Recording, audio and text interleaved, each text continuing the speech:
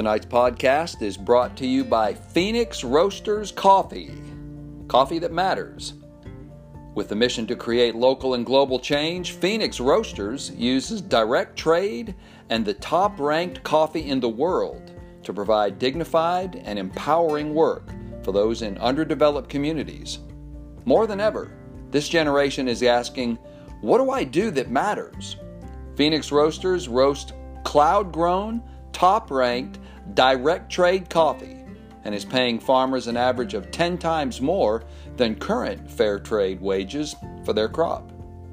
So when you drink Phoenix Roasters, #coffee that matters, you are enjoying an excellent cup of coffee that is bringing dignified hope and relief through education, vocation, and medication in both our local and global community. I can vouch for them because I drink their coffee every day, my wife and I, and several of us here that write for Road Dirt. PhoenixRoasters.coffee is where you can find them at. That is PhoenixRoasters.coffee. And now on to the podcast.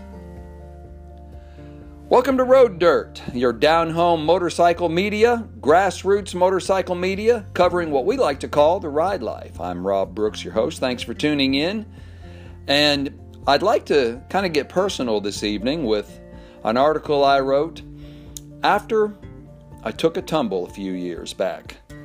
And this is called After the Fall. There is a common saying among motorcycle riders, it's not a question of if, but when you'll have a crash. About 18 years ago, I experienced two firsts in my life at the same time. I was involved in my first street motorcycle accident and broke my first major bones as well. I checked both boxes at the same time, thereby joining the ranks of the when crowd, clearly. I was riding my 1993 Suzuki VS800 Intruder home from a new job, trying an alternative route back to the house. Ahead of me, on a side street to my right, a tan sedan came to a stop at a stop sign. Motoring along just under the speed limit, I turned my attention further down the road, checking him off the mental list. Suddenly, that driver jumped out right into my path as I approached his street. I clamped down hard on the front and rear binders, scrubbing off as much speed as possible in the short time and space I had, but I still hit his left front quarter panel, right at his tire.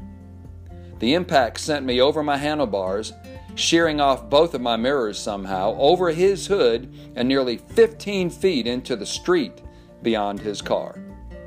I remember landing head first, thinking, thank God for Georgia helmet laws, as I tumbled down the road. I still have that helmet, by the way, hanging on my wall in my man cave. It saved my life.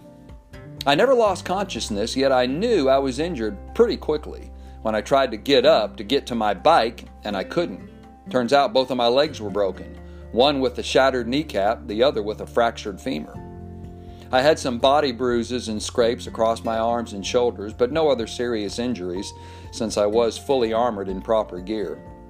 An off-duty paramedic actually got to me first as I still lay in the street, stopping oncoming traffic and stabilizing me, declaring, "Don't move, my friend, I think your legs are broken." A police officer stayed with me in the ER once the ambulance got me there until my wife and my family could be reached. And while we were talking, he observed, "Looks like your reaction time may have saved your life. Based on your skid marks at the scene, you must have reduced your speed by about 30 miles an hour. Nice work." I would go on to spend 7 days in the hospital, about 3 months doing rehab and physical therapy after that, and underwent a total of 4 surgeries, 2 per leg, across 18 months to repair everything. There were times I honestly wondered whether I would ever walk right again, much less ever get back on a motorcycle again. Among the many friends and family that visited me during those hospital days and back home recovering, several riding buddies came by and offered this advice. You got to climb back on the horse, man, after you've been bucked off. If each of them could have seen the look on the face of my wife when they would say that I'm going to rip your head off and spit down your neck kind of look. They might have beat a hasty retreat. But on the 1-year anniversary of my crash, with one more surgery still pending, I snuck out with a friend, borrowed another friend's bike, and spent the day riding through the countryside. To be honest, I was scared that first time back on a bike, but a bit excited as well. The memory of the accident was still quite vivid with me, and I was still living the recovery. I had felt great loss across that year since the event, deeply missing motorcycle riding and the exhilaration of being out on the open road. Yet throwing a leg over once again, 12 months to the day later, gave me a moment of pause. Early on, my wife Lisa had declared, "Over my dead body will you ever ride again?" But had since softened some, now saying, "I've got a fat insurance policy on you now. If you get killed, I'll agree, but I'm moving to Tahiti." So here I was, secretly hopping on a bike again, scratching that old itch. I questioned myself. Would the skills come back to me? Would I remember how to shift, how to brake, how to ride? Was I ready for this? I swallowed hard, pulled in the clutch, turned on the key, started that bike up. Clicked it into gear, and off we rode. We took it slow for several miles to get my sea legs back, so to speak. But pretty soon I started to settle down, and everything came back to me, and I got comfortable on a bike again. The day itself was perfect. I remember it like it was yesterday. The weather, the roads, my friend, the seat time, being on a motorcycle again. I honestly didn't tell my wife for another 6 months what I had done, but when I did, she simply replied, "Well, I knew you would, and I'm glad you did." She approved, or at least acquiesced.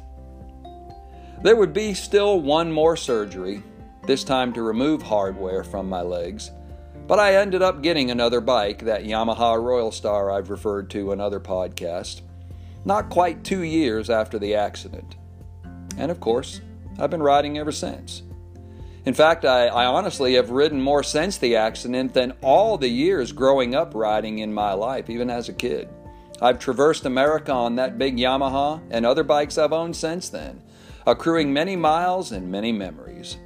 I've also jumped into the sport bike end of the pool, did a lot of track days as a pastime when I had available cash. I even buy and sell bikes myself from time to time, finding, fixing, and flipping a few every year. And of course, it launched a motorcycle riding career, writing for publications like Motorcyclist, Cycle World, Motorcycle Classics, and on staff with Born to Ride Motorcycle Media for several years, before launching Road Dirt. And we hope to have some success at that. So I guess I've fully climbed back on the horse, you might say. I took a fall, and I may take another someday, although I certainly hope not. The key is getting back up in any area and episode of life. Swallow hard, take a deep breath, and climb back on. Leave no regrets. Well, I appreciate you tuning in to this episode of Road Dirt, the podcast. Hope you enjoyed this little, rather personal episode, pulling back the veil and opening up about something that pretty traumatic that happened a number of years ago and how it's made me a better man and I hope a better rider. Anyway, hope you have a great rest of your week. Hope you get some riding in across this weekend and the next week or so. And until next time, of course, you can look us up on roaddirt.tv. That's roaddirt.tv. And we're also on all the social media platforms, Facebook, Instagram, Twitter, LinkedIn, and a YouTube channel, Road Dirt TV, out there as well, which we're starting to populate a lot more with interesting little how-to clips and things like that. And of course, check out our sponsor, PhoenixRoasters.coffee. Personally, I think it's the greatest coffee in the world, and it's a great cause. Well, have a great rest of your day, a great rest of your week and weekend, and until next time, ride life.